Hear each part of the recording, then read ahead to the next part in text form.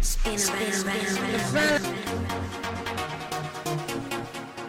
fella in the green and white short. The fella in the green and white short.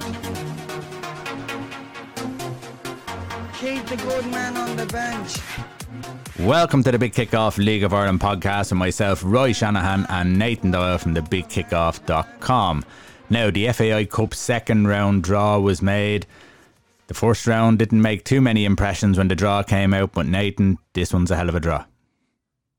Yeah, there's some definitely more excitement on paper, isn't it? Look, we'll just run through it. We can stop, we can pick out what we think. I'm sure there's not going to be many arguments about what the tie of the round is, but look, we just throw into it. The Leicester Donacarney were drawn at home to Wexford, and we have UCD. This is one of the games that, you know, could stand out. UCD would be hosting Longford Town, should be a good game. Cork City, obviously, they provided the shock result of the first round, beating Sligo Rovers away from home. They got given a home draw this time around against St. Patrick's Athletic. Then, of course, the one I think that caught everybody's eye, the big Dublin derby, Bohemians against Shamrock Rovers. That should be an absolute cracker, and one of the big teams will be leaving early on in the competition. Mm-hmm. Then we have Cove Ramblers will be making a long trip again to face a non-league side. This time they'll be facing Maynooth University Town. Then we have another derby as Finn Harps will be hosting Derry City. The draw hasn't been too kind to Derry at the moment. You know, two difficult away ties with Drogheda and now Finn Harps. Then we move on to Dundalk. He's playing amateur Dublin side St. Moftis in Oriel Park. And then to round it up, Waterford, fresh off that absolute cracking game against Athlone, will be hosting Kilnamanagh. Yeah, so the first round we talked about, it wasn't very kind, I suppose, to the non-league sides. This time it's been really kind, and Waterford, Kilnamanagh, Dundalk and Moftis, they're the kind of games that we wanted for the first round draw. Maynooth now play Cove at home, and that'll be an interesting one actually, because Cove, as I said, haven't been firing all cylinders, so that's probably the one that's most likely to get a bit of a shock. Cork against Pats, Nathan, could you see another upset? You'd be a bit more cautious. I've been a St. Pat's fan. I think if Pats were to get that draw in the first round, you'd be thinking, oh, brilliant. You know, you'll always do look for a home draw, obviously, but Cork City, just looking at their league position, you know, it's on paper, it's not the worst side to be facing, but yeah, you know, they were certainly underestimated against Sligo. I still think for Pats, it definitely could have been worse. You know, they avoided the likes of Bohemians, Rovers, Dundalk, so yeah, there's an element of caution, but it certainly could have been worse from the St. Pat's point of view. Yeah, and of course, Leicester play Wexford, so maybe that one has a hint of joint killing there as well. So yeah, no, that's interesting, and I think it's the end of August. Am I right, Nathan? I think it's the end of August that those games are played. It's the weekend ending in August 29th. Okay, so yeah, no, that's an interesting draw, and we'll be looking forward to that. Just before we go off the FAI Cup, the Athlone and Waterford game, Nathan, an unbelievable finish. Everyone has seen it at this stage. But one of the most amazing things was the sending off of Anthony Wordsworth for nothing. Yeah, for nothing. I think that's an understatement, isn't it? And if only we knew, we were sort of naive at the time, weren't we? We were doing a live sports bar show, which everyone should check out. If you don't, we do it live on a Friday night after the League of Ireland games. And while we were doing the show, the game was an extra time, and we were just sort of giving each other score updates, but not knowing the actual carnage that was going on behind the scenes. But yeah, going back to this red card, absolutely bizarre. I had to watch the clip on Twitter a couple of times, to be honest, just to get what it's about. In fairness to Anthony Woodward, he even shared the clip himself and made a bit of a jab at the official, you know, saying, sort of, don't be quoting funky, but suggestion that, you know, it was such a ridiculous decision, and now Anthony's going to miss out on a game next week, but this official will still be out officiating games. It sort of goes to the point that we were talking about a few weeks ago, wasn't it? We mentioned the standard of officiating in the League of Ireland, and talking about, you know, further education and even punishments, and, you know, if they start reprimanding the referees when you get someone's decision wrong, because it was absolutely egregious. It really, really was. I suppose if anyone hasn't seen it yet, go check the video out. But just to give you a quick little rundown in words, one of the Waterford players sort of took a touch, just about kept the ball in play, but the ball was definitely still in play. and then passed the ball to Anthony Woodworth, who then sent the ball up the pitch to one of his teammates. So at the time, Anthony was on a yellow card, and the referee judged that the ball went out of play. So he felt it was just a case of Anthony Woodworth kicking the ball away, and he felt there was a second yellow and he'd seen red.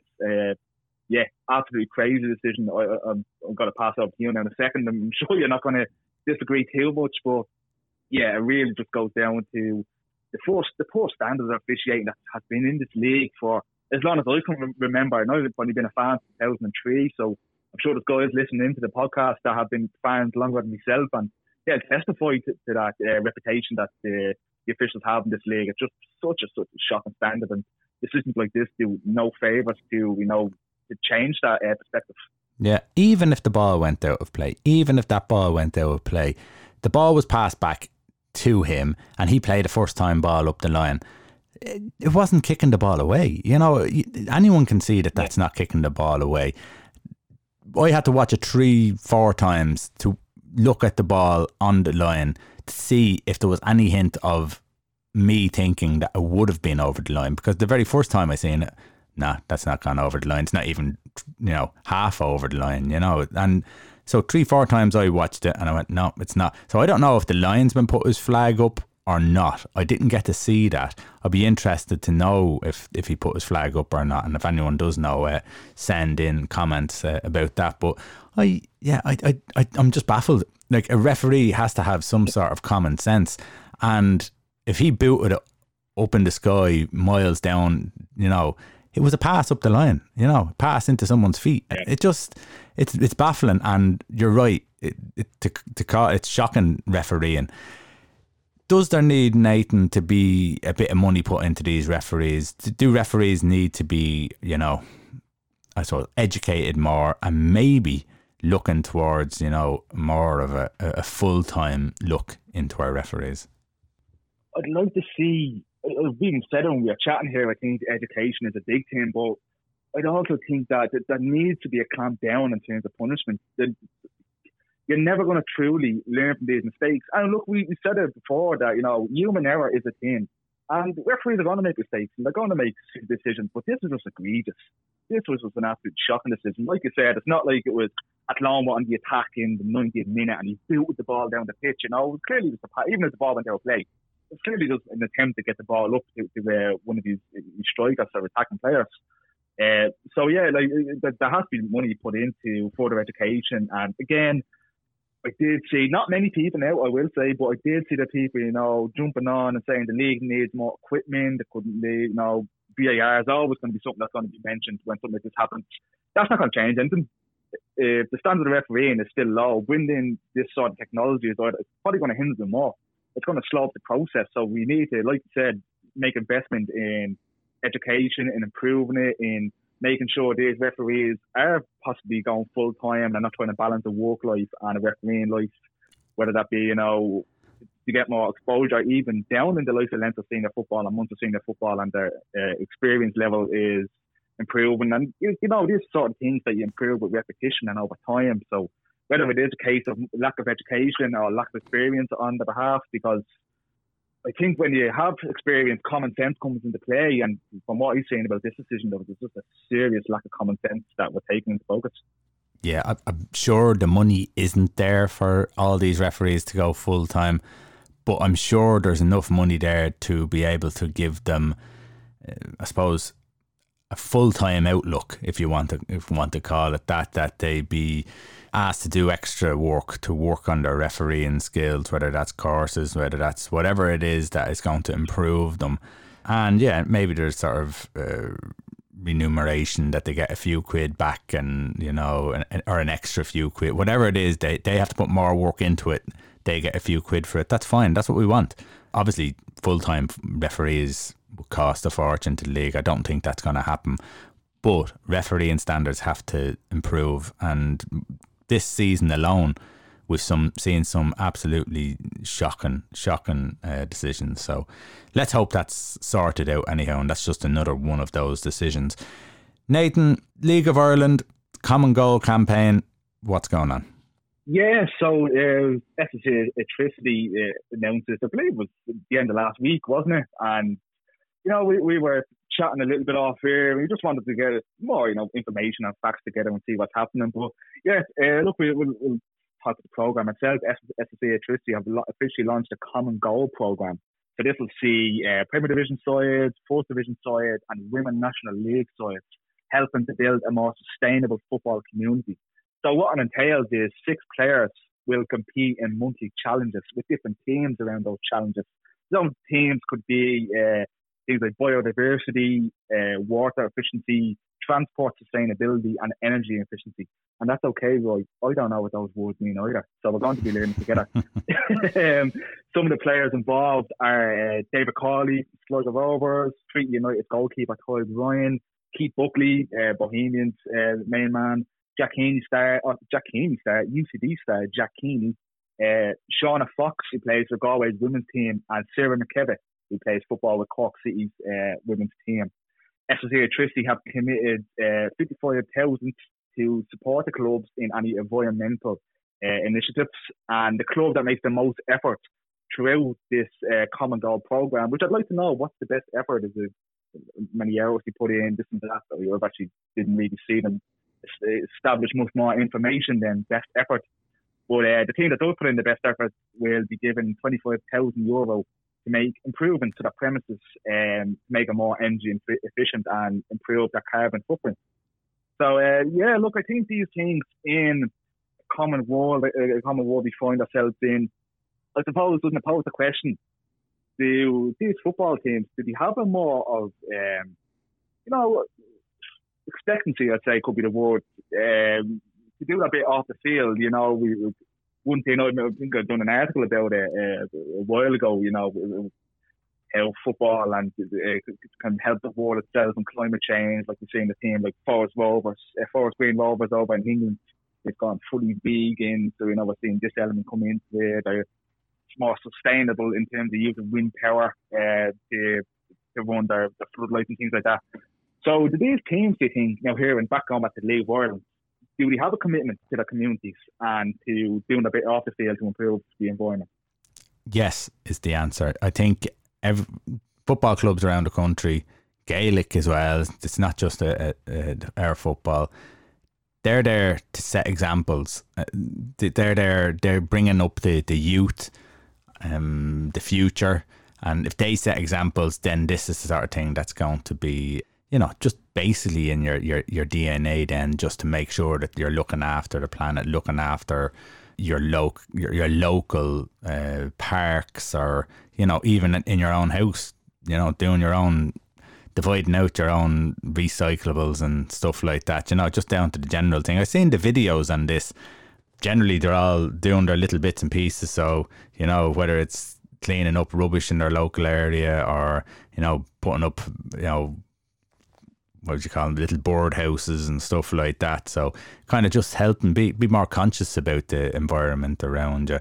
I think Keith Buckley was doing his one. He was out on, was it Dunleary or Dollymount? I can't remember. It might have been Dollymount. And he was picking up litter, but he actually wasn't. He was the one on the camera talking, and he had his girlfriend in the background picking all the litter up. So, it's supposed to be clever. But yeah, I think it's a good thing. I think it's something that's positive. I think schools do it, so why shouldn't football clubs? Anything that's connected to, educating our young people, I think it's important, and I think everyone should get sort of involved, there's probably far too many people dumping and not enough people cleaning up. So I think. What's your thoughts? Yeah, and I think it's actually probably a good time that you mentioned Keith Buckley there. And before, in fairness, I'm sure if you look into every League of Ireland club, everyone has done a little bit of, in terms of trying to improve the community and, link up with charities. So this isn't, if anyone's listening in and like, my club does this, it's not, we're not trying to pick anyone out, but I think Bohemians really do lead the way in this league in terms of community development and trying to do a bit for the local activism and social activism and things like that. Even going to as far as the climate change. He brought in a climate justice officer this season, Sean McCabe. When it was announced, there was obviously a couple of giggles around, and the trope of the hipster club came back up again, which it's always fun to chants and things like that as being an opposing fan of Bohemians. But again, like I said, it does just go back to setting a standard, doesn't it? And showing that it's more than just what you do on the field, what you want to feel. Because a lot of young kids, they associate with the players and they associate with these clubs. And if you look at these players as role models in a way, it can only benefit them. And they're seeing these people going out and picking up rubbish in the beat and doing their bit. It's brilliant. Like Bows, even away from climate change, Bows have been fantastic in terms of their work with Pride merchandise, the Blind Football Academy. They also brought in commentary for people that are visually impaired. Their wages this season has raised over €15,000 for Focus Ireland. There are multiple anti-racism messages. That's without even talking about their work that they do with the Bohemian Foundation. So it really is a club that I think we could all look at a little bit. And like I said, every club has done their bit. I'm not saying Bowles invented social activism, but they really are a standout model for me in the league when it comes to these sort of initiatives that they pick up. Because I've said it a couple of times here now, I think that the community spirit around the League of Ireland is a major benefit. I think it's a model that I'd like to see clubs all around the league pick up, and it's proven. I think a lot of clubs now have community development officers in place in terms of, going to schools and helping out youth clubs and all sorts of things. So if you can balance in, trying to help the environment, trying to improve a club's carbon footprint, but also help out in the charity aspect and help those in need in the community, it can only help because these clubs are community institutions. And to build up a strong relationship with the community is absolutely vital for survival. It's what the league's all about, in my opinion. And when the league is working right, that's the aspect behind it. When a club and community are in harmony together, that's when we see the league working at best. Yeah, I'm in total agreement. And any club that is inclusive of all and everyone, I think, listen, you have to give them a clap on the back. And, every club should be doing their little bit just to make sure that, again, we talk about the community, get the community behind you, you look after them and they'll look after you. So yeah, absolutely, round of applause. And it'd be interesting to see, is this a short-term thing or a long-term deal? Okay, the Olympics are underway. Nathan, Ireland aren't in it. Why is it? Yeah, I suppose I can't do about the football. I wouldn't get as many people listening in about... I'm not sure we have a high listenership in the swimming. No, and if you are, I think you click on the wrong team. Stay and listen to us, but I think you're looking for a different podcast. But we're happy to have you, no matter what the sport is. Yeah, look, I suppose the Ireland football team, the history just isn't there at all. We made our Olympic debut in 1924 in Paris. Made it all the way to the quarterfinals. We were beaten by the Netherlands 2-1. That was our first ever Olympics under the Ireland name. Any previous football tournaments we worked under Great Britain, so that was a major milestone, I suppose, in Irish sport and history. Then our second and final appearance in the Olympics was way back in 1948 in London. We only made it to the qualifying round. Again, Netherlands beat us 3-1 this time in Fratton Park. Bobby Smith got the goal on the night, and he wouldn't say any all the Bohemian fans listening in, but I wouldn't say there's any Bowles fans from 1948 listening to the podcast. Again, for some reason, if you are, thanks for sticking around. So yeah, just we only ever made 2 appearances as Ireland in Olympic football. History isn't really there. What do you reckon? Do you think? I suppose there's a couple of questions that I'd like to bring up in terms of this topic, but the first one, realistically, Ireland football in Paris 2024, what do you make of it? Is it not that you have to qualify through the under-21s or something like that, isn't that it? Yeah, because this is one that when I first seen it, I'd be honest, if an Olympic game broke out in my back garden, I probably wouldn't go out to watch it.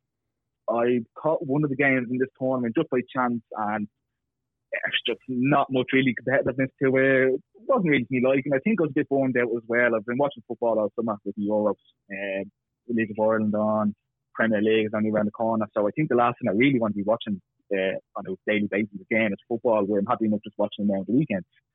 So that's probably a hint of it as well. But yeah, look, the European teams in and out at the moment are Spain, Germany, France, and Romania, and they all qualified through the under 21 European Championship in Italy back in 2019. So Spain, Germany, France all top a group in that competition. So that's how they find themselves here. So I think did Romania get through as well? That's what, yeah, Spain, Germany, France, and Romania. Okay, right. I didn't know. Yeah. Good man. I could have missed them out, unfortunately.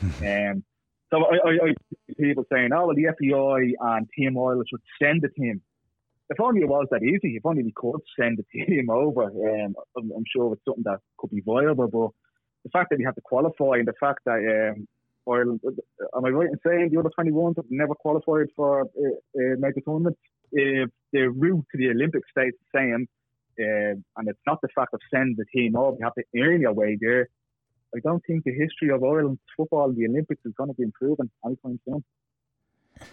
No, I think was our under 21 side, did they not do something along that? I'm going to have to look that up now. We'll find out anyhow, but they certainly didn't go to the Olympics anyhow, because we haven't had that the fortune of being able to cheer our country on in the Olympics. And would you be hopeful with the younger players that are coming through that this could be the start of something?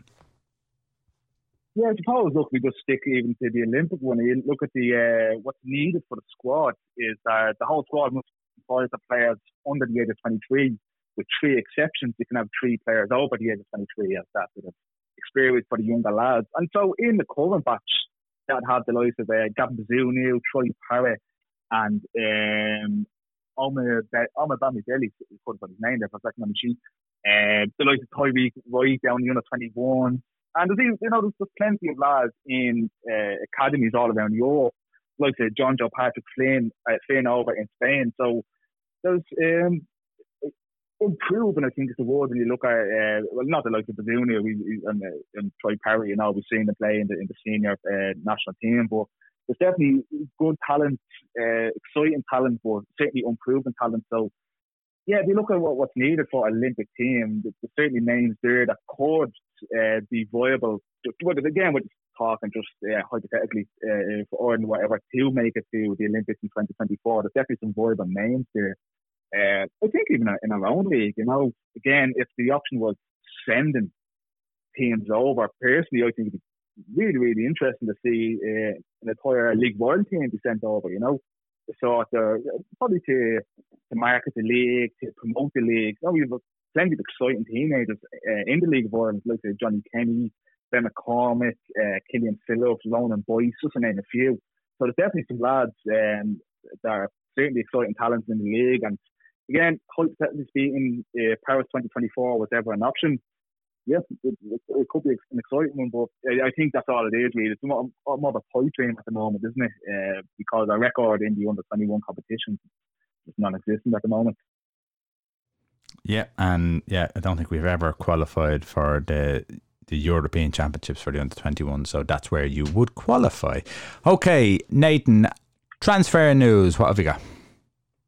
Yeah, transfer news. It's been a busy just over 24 hours from my own team, St. Pat's. I think we were talking when the transfer window first opened in July. I tipped Pat's as one of the sides that needed to bring some players in. There was a pretty thin squad, and at the time injuries were around. There's a couple of suspensions. That's still the case. There's still a couple of injuries in the squad. The first bit of business was bringing in Sam Curtis, who is a highly touted young player. He made the move from Shamrock Rovers. He's only 15. He's a centre half. We actually talked about him on the show last year. He made his League of Ireland debut for Shamrock Rovers B against Athlone in the first division last year. We were chatting about the 14-year-old. He was 14 at the time. Should he be making his debut in the League of Ireland, playing against men, playing against lads of that calibre, and that physical stature too. Yeah, that's right. I remember that. Yeah. So Sam Curtis coming into really developing St. Pat's team. A lot of young lads getting an opportunity in the first team. I'd be interested to see how quickly Sam gets called up to speed myself. Then the two that came in, I believe today, both of them came in today. First one is Melvin Lambert, the St. Pat's. That's an interesting one now, isn't it? This is the fella from Malta, isn't it? No, he's the guy I'm going to get on to next. Oh, we'll get on to him. Lambert. Yeah. The double barrel names, that's what caught me out. Spoiler alert. Yeah. So yeah, Melvin Lambert, Hats fans will definitely remember that he signed at the start of the season on loan from Reading. On an initial short-term loan until June, but he made his return when the loan was up to Reading. But now he makes his return now, the 18-year-old striker. Comes back on loan from Bastien Hery until the end of the season. He scored 1 goal and 5 appearances for the club earlier on. I like the look of him. Again, it's hard to judge really over 5 appearances and what he's really about, but good physical presence for a young lad, you know, really strong, he's quick, likes to drop back deep and get the ball and confident with the ball at his feet. So, yeah, it's a strange one. I wonder, does it have anything to do with Ronan Coughlin being out injured? He's really struggling with a knee injury, and the fact that he let Melvin Lambert go back to Reading and quickly brought him in. Yeah, it was a strange one for me. Not strange to bring him back, but strange that he let him go and brought him back a couple of weeks later.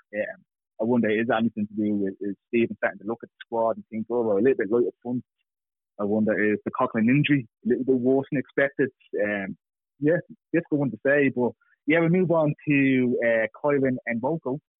That's the guy from Malta that you were mentioning. Oh yeah, the guy from Malta, yeah. Yeah, we can just edit the first bit out there. We could I don't know if you ever heard of him, Roy, but this 24-year-old striker comes in on loan from Valletta until the end of the season. He's internationally capped. He made 21 appearances for Malta, scored 3 goals in the process.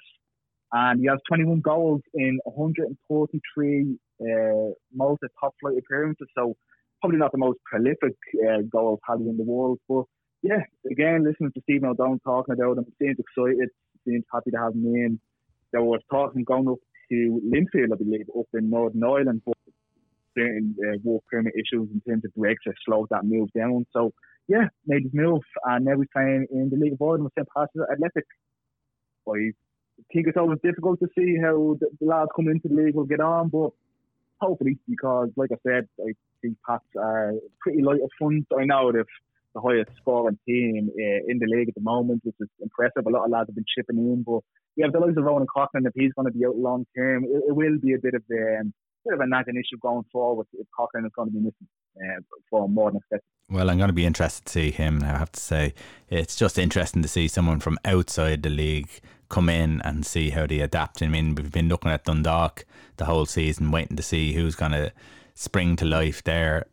There's something starting to appear now. In all fairness, we were talking last week about Vindy Park doing, getting a little bit of consistency there. So, yeah, we'll keep an eye out on that one. Nathan, what about Barry Coffey from Celtic to Cork? Is that a good move? Who's the best move for him or the club? I think for the club. I'm not too sure if it's a cracking move for the lad coming back on loan.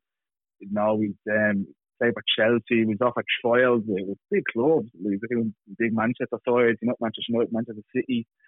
I was surprised. I think that was my first reaction to see him making the loan move to Cork City. I think even for Cork, as good as a potential prospect he seems to be, they're certainly crying out for a striker. I don't think Cork City is definitely the position that I thought he would have needed to fill first. Like the Mikey Drennan was fit to come in for trials, that never really went anywhere. This 20-year-old lad is now coming in as a midfielder. Yeah, strange one. It's not the position I thought he would have been looking to fill straight away. I know we have to give a bit of time on the hands. Apparently he spent the first half of the year up in Cliftonville, but listening to any report that came out and people talking about him, he's really impressed up in Cliftonville. So that was the lad is just at the moment now looking to get some first team football under his belt, because he's been struggling at the moment to break into the first Celtic team. Yeah, interesting to see how he gets on, but really surprised that it's not a striker that they're looking to bring in straight away. Yeah, I don't think it's a bad move for him at all, Nathan. He might be up there struggling now with confidence. Maybe he's not getting in. Maybe they don't see, maybe they're waiting for him to develop, and going and playing some football. Like, again, you can play as much under 19s and, B team football and all, but when you go in and play competitive football against proper men, that's where you're going to learn your trade. So I think it could be a good thing for both of them. Now, Bastien Hery has signed for Derry City on loan till the end of the season. Nathan, this one that sort of baffled you or sort of surprised you? Yeah, again, it was one when I've seen it happen, I was a bit surprised over. Not that he's been lighting things up since signing for Bohemians at the start of the season. He's only made 5 appearances and he's really kicked the ball in those appearances. I think it's down, he probably suffered to requirements, I suppose. What do you reckon? That's a stacked Bohemians midfield, isn't it? With plenty of good attacking options and plenty of players that since we settled midfield now at a Keatlawn of picked, and I just wonder if Bastien Hery not really in plans going forward, because there's plenty of players catching the eye, isn't there?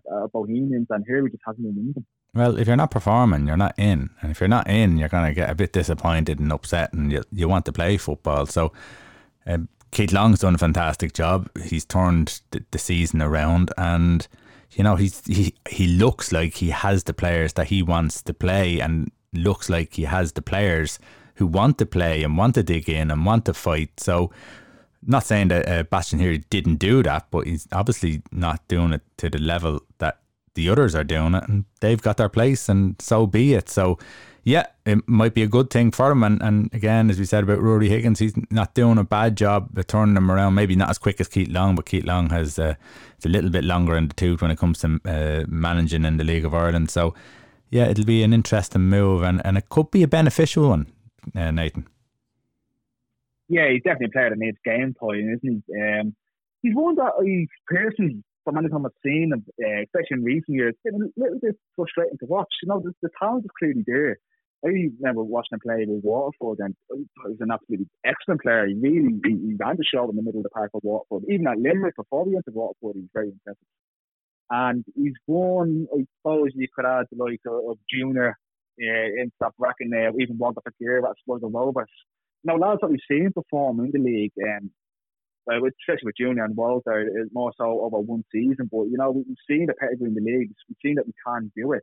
And whether it be, here we struggle for game time now, but he just hasn't made an impact whatsoever in that bowl team. And even these limited chances, they were nothing that ever came out, and he's done nothing whatsoever this season. So, yeah, there's definitely an area of frustration around him, isn't it? He's definitely one of the players, like the three that I mentioned, that you feel he can be doing better, and you feel that he have enough to be playing consistent football in this league. Yeah, absolutely. You have a fan question. We do. We only have to one this week, but yeah, keep them coming. Anyone listening in wants to get a question on air, send them to the big kickoff on any of our social media platforms. You can even send it out to myself, Nathan Doyle. You can find me on social media if you choose to do that as well. Just keep getting them in, because yeah, we love having them. This week's one is from Grania Matton. Good one, this. I actually really do enjoy this one. Grania asks, who currently has the best academy in the country? Obviously, in terms of League of Ireland clubs, we won't be going into Leinster senior clubs and Munster senior clubs, because we could be here for a while, because Roy does love his junior football. I'm guessing you're asking me to answer that first. I'd like you to. It's a hard one to know, because you can't really give an answer. I don't know them all inside out, so it's a very hard. Clubs that are affiliated to clubs and working with clubs, the likes of with Bows. I think St. Kevin's are working with them. St. Kevin's have always had a good production line of footballers that have gone through their ranks and into, you know, League of Ireland football and on across the water. But even more so now, these players younger, and sometimes I think with St. Kevin's and Bows, they're putting younger players out on the pitch, you know. And I've seen it, it's not just Bows, I've seen it with Shamrock Rovers, and I've seen it with other players, that they're putting them out on the pitch at 14 or 15 or 16 years of age, just to get them on the radar, going, well, if he can play, you know, a senior game in the League of Ireland at 14, this fella must be special, you know. So, and they will be good players. Sometimes I think they're just putting them out in the shop window, but the thing is that they are developing good players, and while Bows don't themselves have an academy, they have this affiliation, this working relationship with them. It's the same with Shamrock Rovers. Shamrock Rovers have an affiliate with a whole load of clubs, and there's partner clubs. I think they have 3 partner clubs, and then they have a whole load of other, they call them affiliate clubs. So they have, of course, Lucan United are part of the Shamrock Rovers link up, because we're on the same side, I suppose.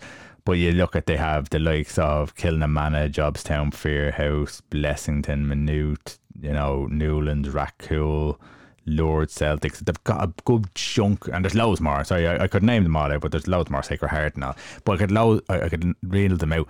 The thing is that Shamrock Rovers have their own teams as well. So they're not just using other people's clubs to take the players off them. They're actually using those clubs to grow their fan base, which I think is a very important thing to do. They're getting them in, they're getting the coaches into those clubs, and they're working hard with them, and they're getting free tickets for these younger kids to come over to the stadium and to watch the matches. And then, week by week, different weeks, some of them clubs will have half-time matches. So they're under 9s from, let's say, Sacred Heart will go out onto the pitch at half-time, and they'll play games at half-time, little matches and whatever. They do that really well. But they are doing their academy in the background really, really well as well, up in Roadstone. So what I've seen up there, the coaching is excellent. They're bringing players through from clubs, the teams that are in the DDSL under 9s, 10s, 11s, Shamrock Rovers.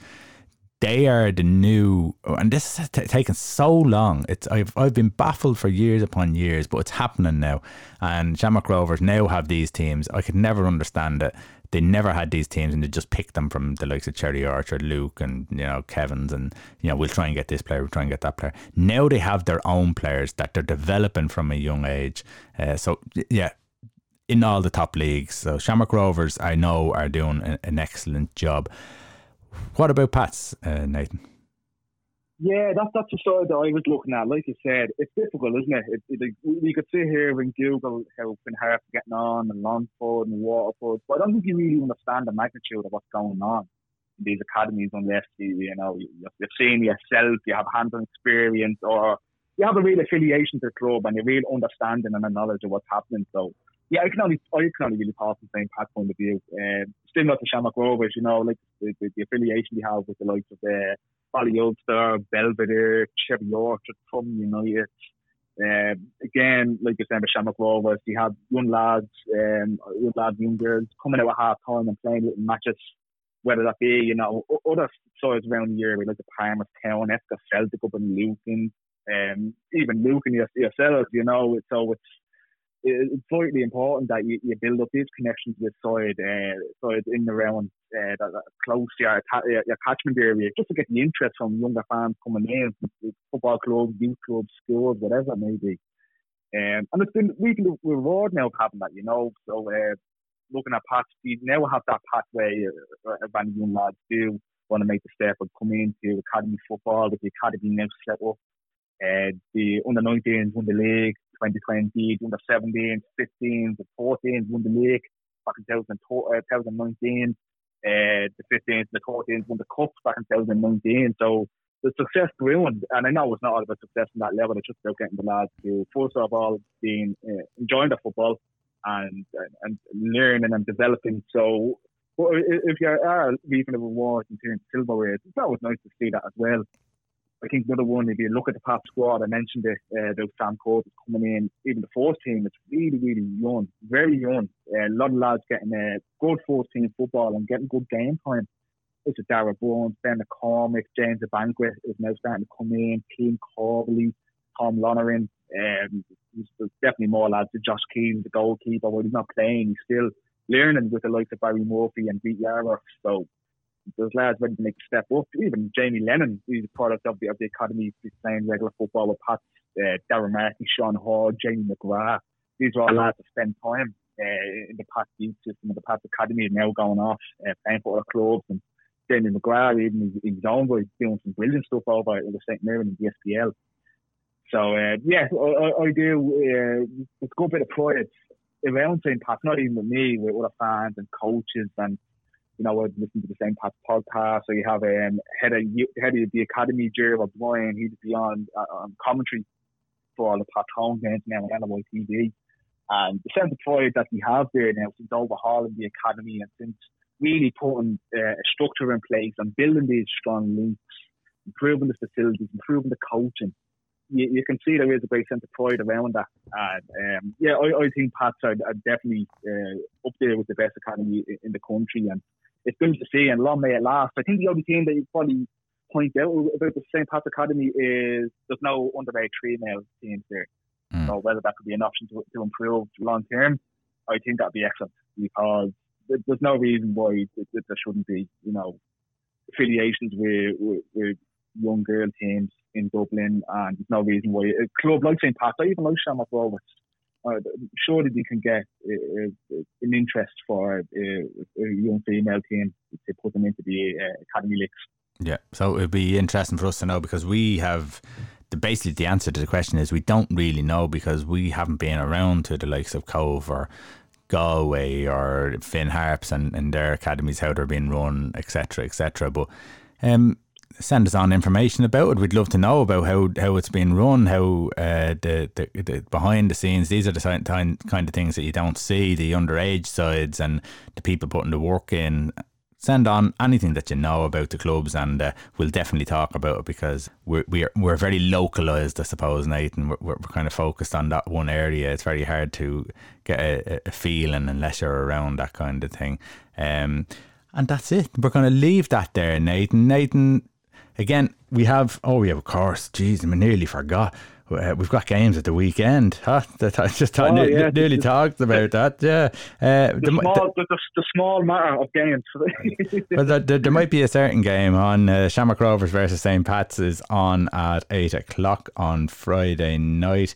Again, Drogheda will play in Waterford, Cork, UCD, Athlone, Treaty, Shelbourne, Cove, Cabinteely, Bray, Wexford and Galway on the Friday night. Saturday night, Longford and Derry. And then on Monday night, there are two games, Finn Harps versus Bows and Sligo versus Dundalk, which are tasty in themselves. So yeah, there's plenty of football to go on. Join us on the League of Ireland Sports Bar, the Big Kickoff League of Ireland Sports Bar on YouTube, or you can catch it on our Facebook group, which you just need to like, or even on Twitter. Go ahead and like us on Twitter, and we're on LinkedIn and a few other things. Just type in the Big Kickoff and you'll find us, Big Kickoff League of Ireland. Thanks very much, Nathan. Thanks very much as always, and we'll see you next week.